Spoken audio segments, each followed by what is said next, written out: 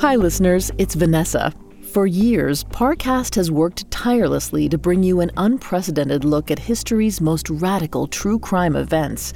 Your support has not only allowed us to keep exploring these stories, but has driven us to keep expanding as well. So as a thank you to the Parcast listeners, I am honored to announce the release of our first book, Cults: Inside the World's Most Notorious Groups and Understanding the People Who Joined Them. It's available on July 12th, and you can pre-order it today at parcast.com/cults. The Branch Davidians, the Anthill Kids, Heaven's Gate, and more. Cults combs through the terrifying details never explored in any of Parcast's series before.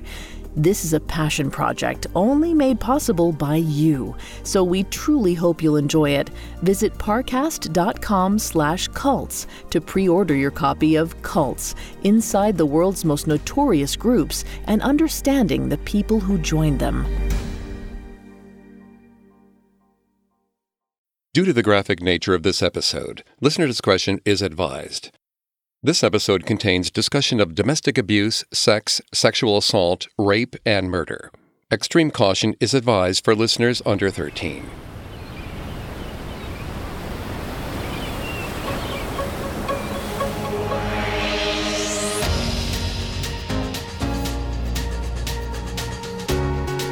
In the early 90s, Daytona Beach, Florida was a wildly popular destination. Everyone from spring breakers to retirees flocked to its bright, sandy beaches for fresh air and sun-fueled fun. Fitting somewhere on the spectrum between those demographics was 59-year-old insurance salesman John Roberts. He wasn't a Daytona native, but he made the city his home. He had had a successful career, a supportive community, and a great view. Through it all, he watched the steady stream of tourists pass by his home, most of them likely envious of his relaxed lifestyle. John wasn't selfish, though. He liked his beach house to be a respite for others and often opened his home to guests. In particular, he was known to host younger men for extended periods of time. He offered his guests somewhere to stay in exchange for home repairs or other housework. Oftentimes, John and these men also had sexual relationships. It seems that John's neighbors knew all about his habit of bringing home men. Whether he tried to be discreet or not, it was hard not to notice the steady stream of new faces coming and going, even among the crowds of tourists. Although there was undoubtedly an element of generosity to John's actions, it was hard not to wonder if one day it might get him into trouble. No one wanted to say it out loud, but what if one of these guys robbed him, or worse? It didn't bear thinking about. At least, not until the day John Roberts was murdered.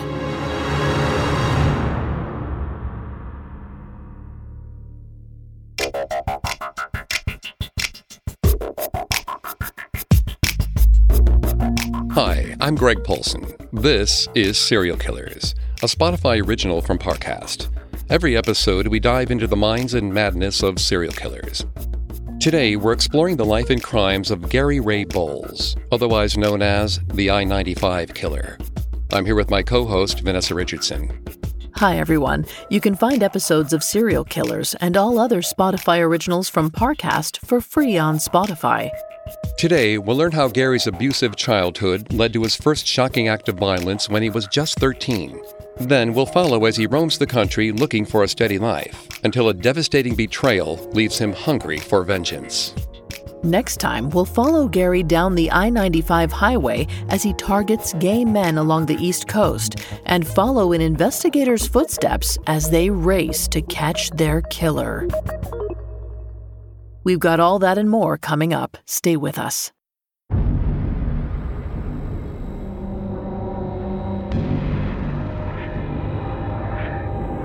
It can be uncomfortable accepting blame for things we do wrong, but most of us are able to swallow our pride eventually. It's not always easy, but we do our best to own up. Ideally, acknowledging them helps us learn from our mistakes. But sometimes people just can't see any faults in themselves. Even when they cause pain or do undeniable damage, they find a way to spin the story and make it look like someone else is to blame for whatever's gone wrong. These are the kinds of people who never learn from their mistakes.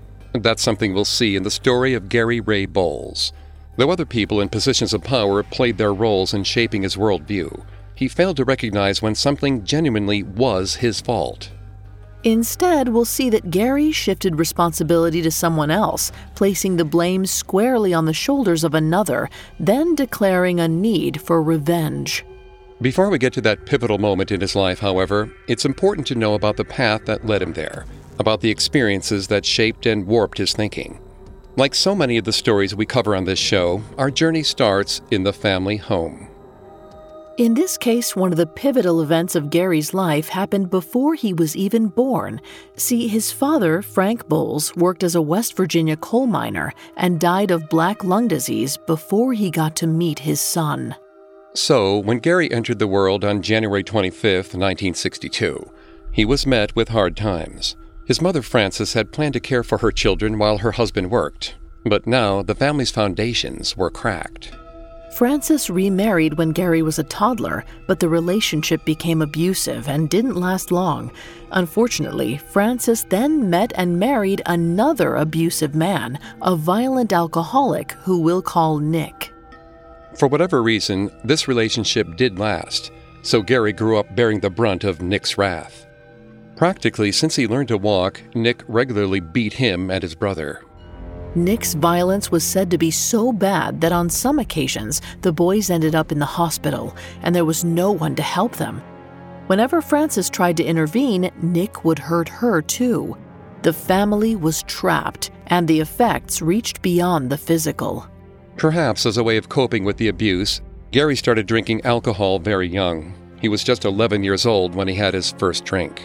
That was just the start of Gary's substance abuse. Around the same time, he began smoking marijuana and even sniffing glue. He likely engaged in these behaviors as a form of escapism, since he had no real way to defend himself against his stepfather, not while he was so much smaller at least. Sometime in 1975, when Gary was 13, Nick dragged him outside, possibly for a beating. But as he dug his heels into the dirt, Gary realized something. He wasn't a little kid anymore. Gary wrested himself from Nick's grip and quickly scanned the yard for something he could use to fight back. Spotting a brick, he rushed to pick it up.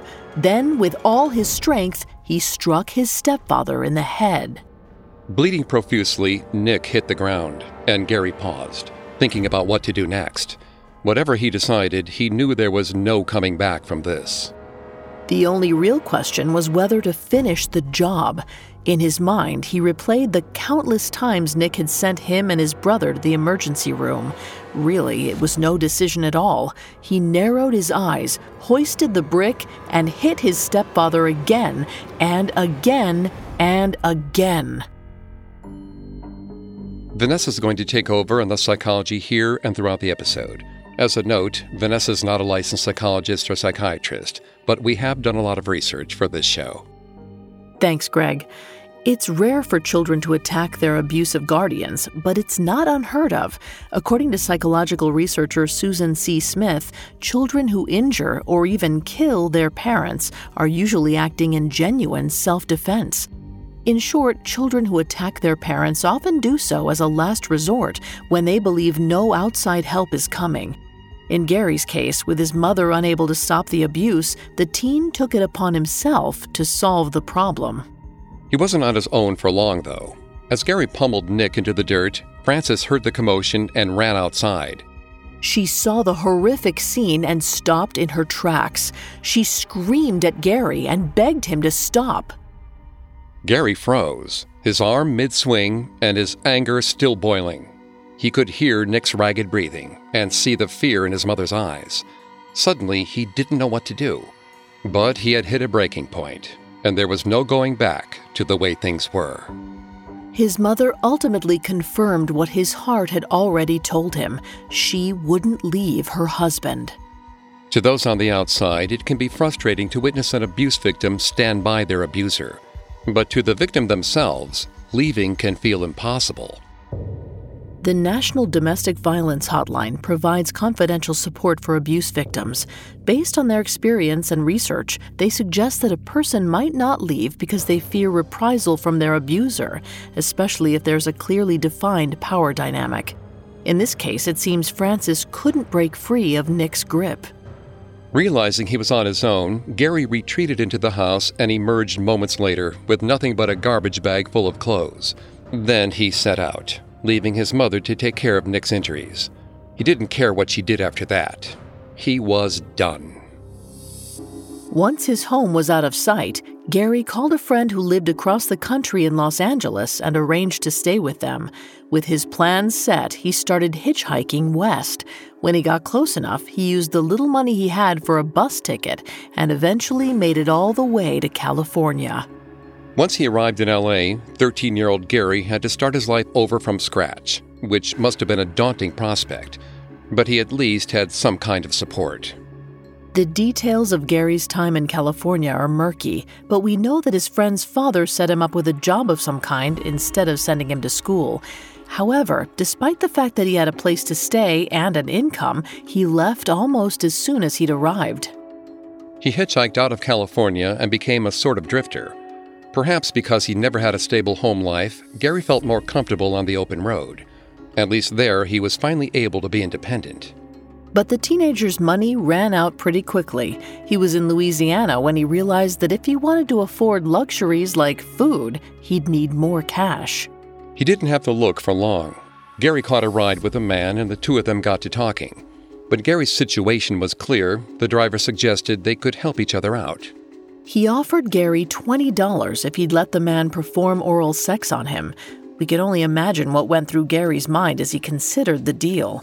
At his age, he likely didn't know much about sex, let alone sex work. But whatever misgivings he might have had, he needed the money, so he agreed. To be clear, the driver's behavior was predatory at best. Gary was no older than 14 at this time, so he couldn't legally consent to what occurred in that car, or to any sexual encounter. But although he was being exploited this way, he was desperate for a hot meal. Afterward, they continued driving, and the driver told Gary that men all across the country would pay for this kind of thing.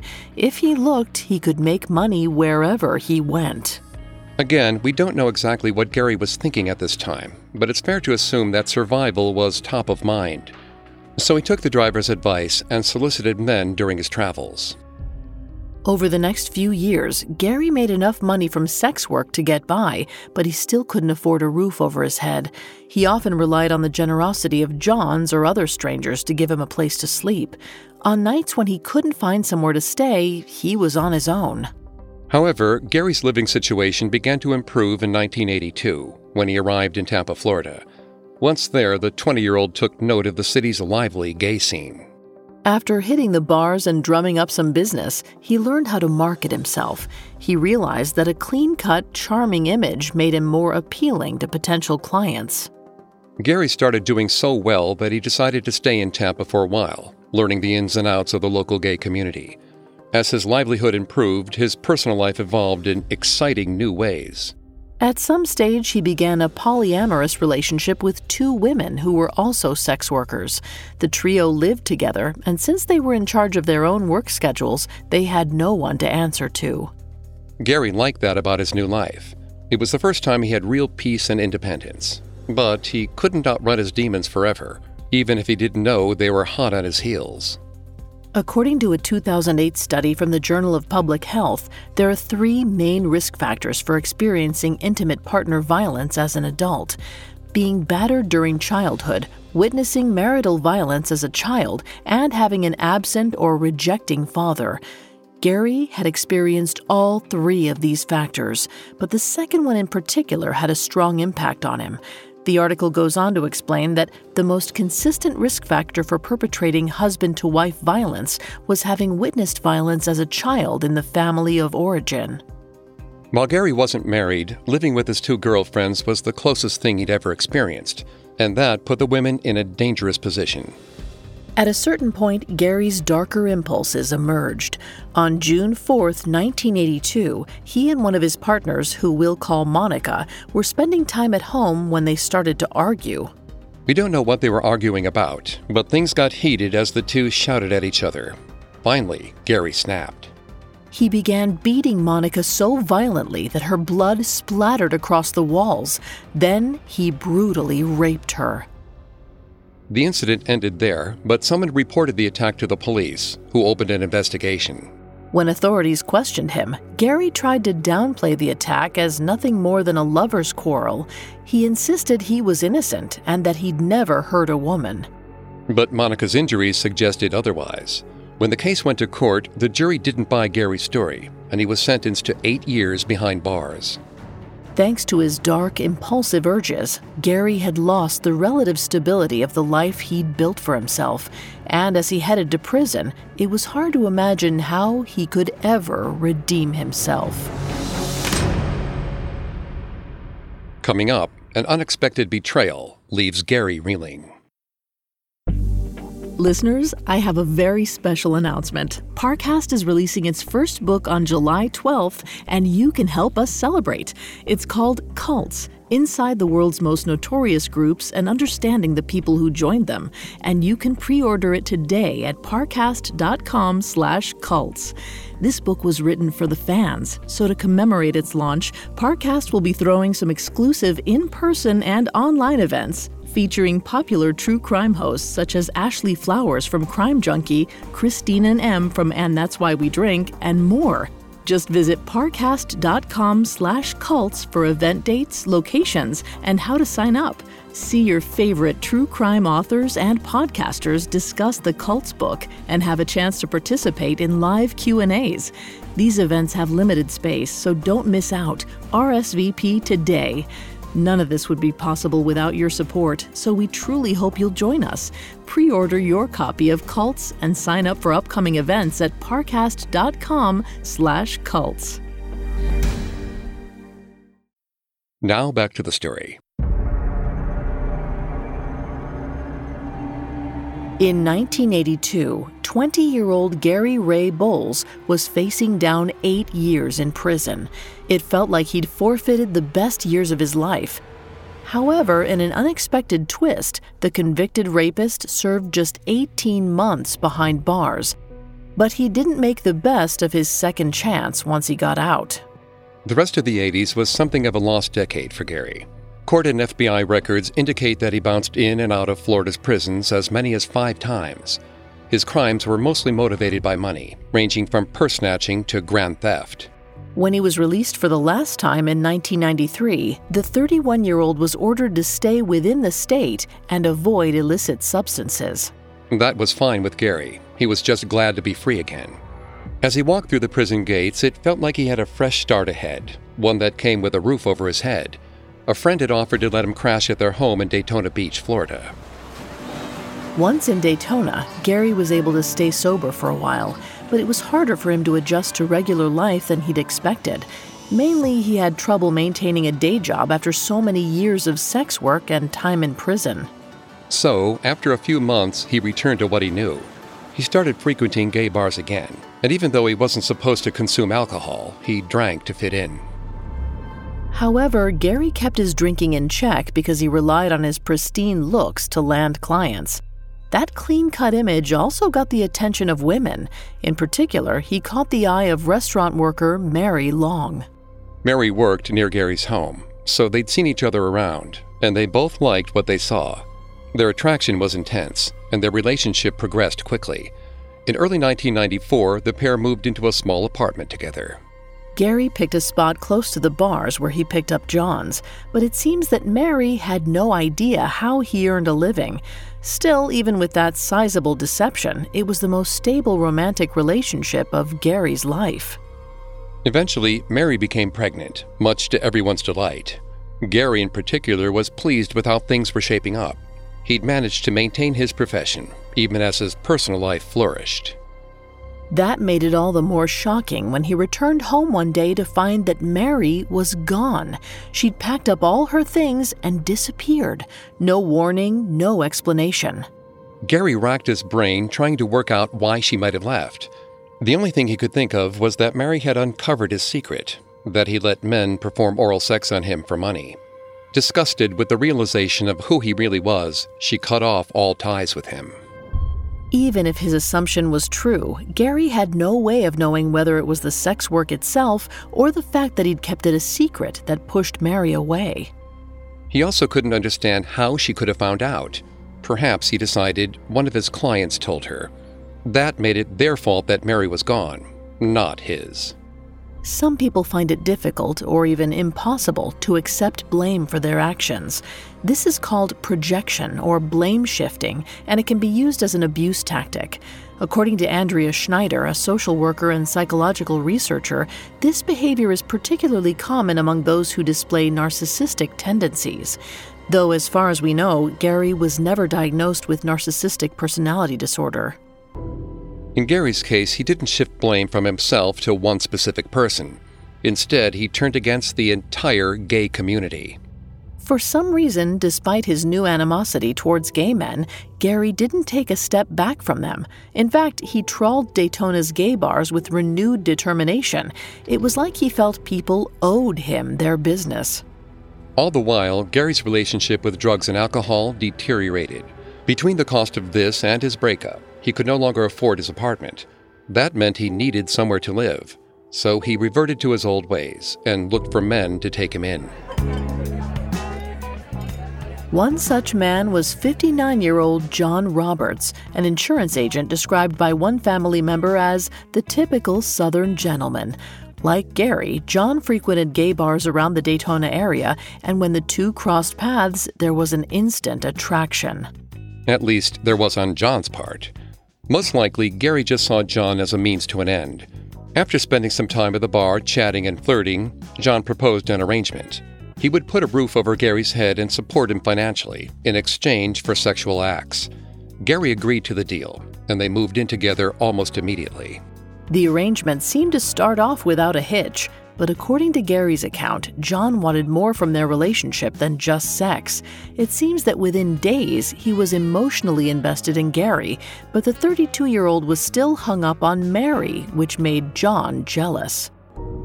On March 14th, less than a week after Gary moved in, the pair had an explosive argument about Mary, and John apparently presented an ultimatum. Make up your mind, it's me or her. The argument stopped there, but for the rest of the day, Gary seethed, reliving the day he'd presented his mother with the same choice. He'd walked away at the end of that standoff, but he was older now, more in control, and he'd prove it. Later that night, John was sitting on the couch watching TV, trying to relax after the fight. When Gary came into the room and stood behind the couch, John kept his eyes on the TV, but invited Gary to sit down. He was ready to put aside their differences and be cordial, at least for that night. But Gary's intentions weren't so peaceful. He remained frozen where he stood, but his mind was racing. He stared at the table lamp that stood near the couch. Seeing it, he thought back to the day he beat his stepfather with a brick, and just like then, he made a snap decision. Gary grabbed the lamp, took aim, and swung it into the back of John's head as hard as he could. The force of the blow was so strong that John flew off the couch. His blood splattered onto the coffee table and across the floor. The lamp had cracked his skull, but he was still conscious, like Nick had been all those years ago. Only this time, there was no one there to stop Gary. He moved forward to finish what he started. John tried to fight back, but he was no match for the younger man. Driven by rage, Gary punched John repeatedly in the nose and neck. Eventually, John's body went limp, but he clung to consciousness. With what little breath he had, he coughed up blood. Something about that triggered Gary and inspired his next move. He searched for something to stop John's breathing and finally settled on a rag. He shoved it down John's throat, then watched as the older man finally went still. Gary stood and basked in the silence. The sight of John's lifeless body gave him a sense of calm, but he knew he couldn't hang around to enjoy the feeling. He scrambled to gather his belongings and grabbed John's wallet for good measure. Then he left the house, locking the door behind him.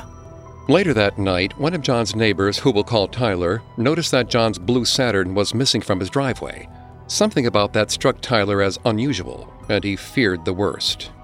Anxious about his friend, he tried the front door, but it was locked, so he went around to the back of the house, then smashed a window and climbed through. Once inside, Tyler called John's name.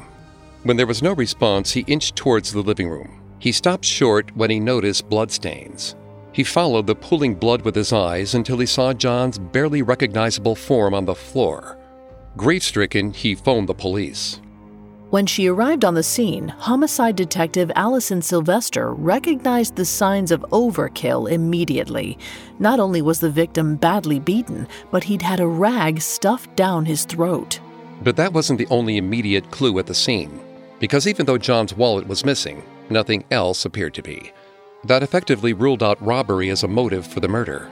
Taking everything into account, Detective Sylvester determined that whoever killed John must have known him personally, so she sent officers out to question his other neighbors, who reported that Roberts was known for taking in younger men. According to John's neighbors, these men would stay for days, even weeks at a time. But while this was useful information, Sylvester needed more to go on. And careful examination of the scene gave her exactly what she needed. Officers found a parole notice wedged underneath an upturned table. Along with a list of prior offenses, the document bore a full name: Gary Ray Bowles.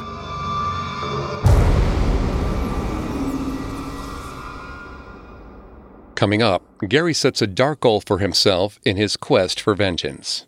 Now back to the story.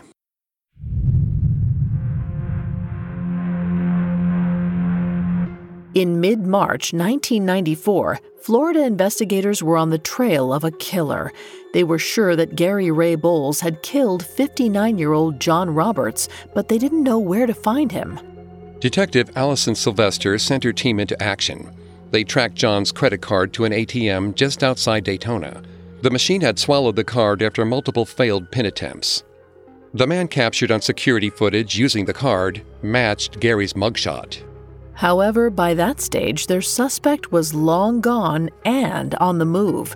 They tracked John's other stolen cards to Nashville, Tennessee, which was almost 700 miles away, but the trail ended there. With no other options, Daytona Beach PD put out an arrest warrant for Gary and an APB on John's stolen car. About 10 days later, they received a tip that Gary had gone to Branson, Missouri to see his mother, Frances. It's unclear why Gary decided to visit his mother after so many years apart, and given that they'd left things on such a bad note. But that didn't matter to the police. They showed up at Frances's house with a warrant for her son's arrest. When she answered the door, Frances acted confused and said she had no idea where her son was. But the truth was he'd simply stepped out for a moment. As soon as the police left, she phoned Gary and told him to get out of town. Gary made his way to the bus station with nothing but the clothes on his back. From there, he traveled northeast to Maryland and spent his time on the road mulling over everything that had happened recently. But instead of shame or regret sinking in, Gary thought about how easy it had been to kill John Roberts. Not only that, it had made him feel good. It made him feel like he had power. There's a psychological concept called the locus of control, and it's basically the extent to which people believe they can influence the situations and experiences that affect their lives. In Gary's case, he seemed to feel a high external locus of control, which is to say that he felt like outside forces had more influence over his life. However, when he focused on the moment that allowed him to feel like he could take that power back, Gary was shifting to an internal locus of control, which is when a person takes more responsibility for their actions. Though he still blamed others for the way his life turned out, he was ready to wrest some measure of agency over his fate. As he thought about that, Gary resolved to kill again. He figured it was only a matter of time before police caught up to him, but he wanted to kill as many men as possible before the clock ran out.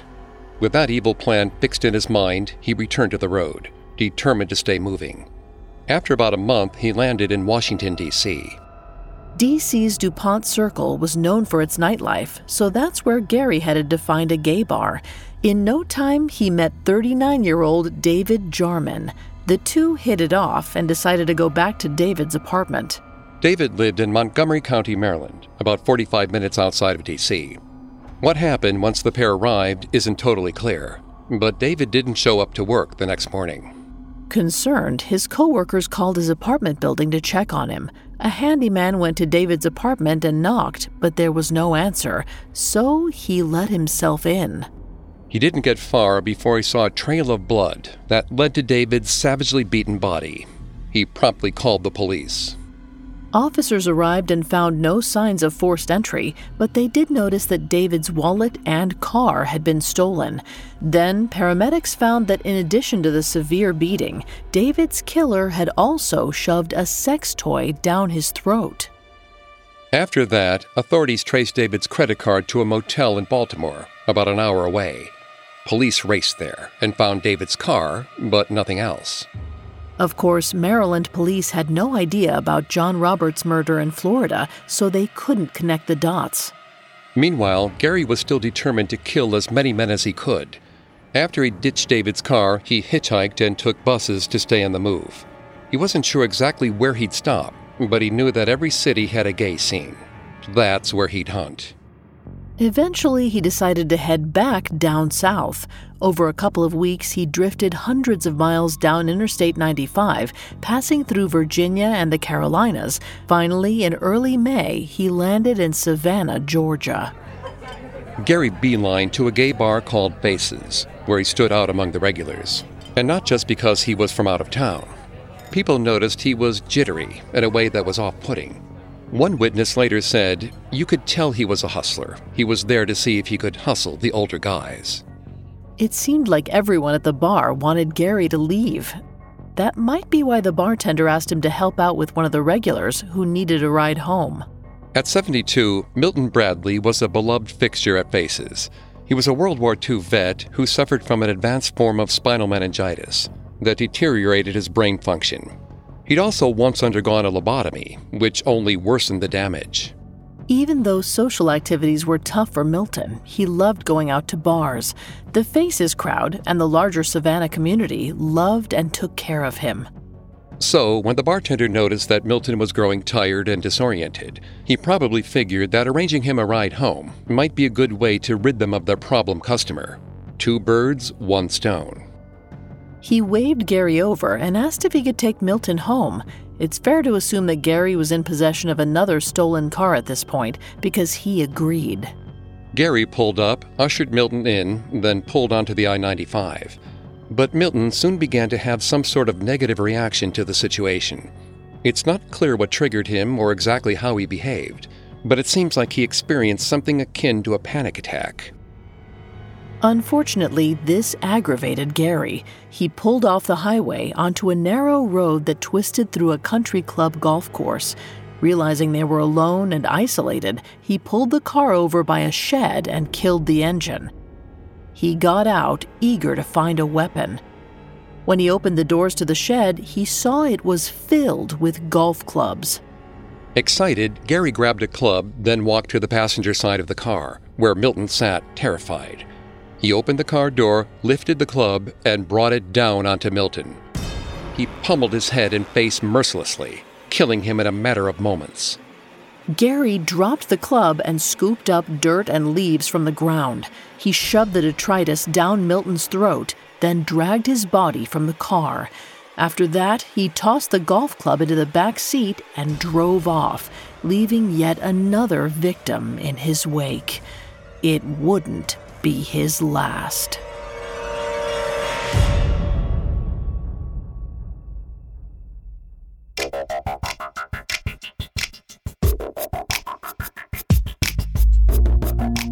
Thanks again for tuning in to Serial Killers. We'll be back next time with part 2 of Gary Ray Bowles' story. As he proceeds south down I-95, we'll follow his impulsive killing spree and the nationwide manhunt that finally brings him to justice. You can find all episodes of Serial Killers and all other Spotify originals from Parcast for free on Spotify. We'll see you next time. Have a killer week.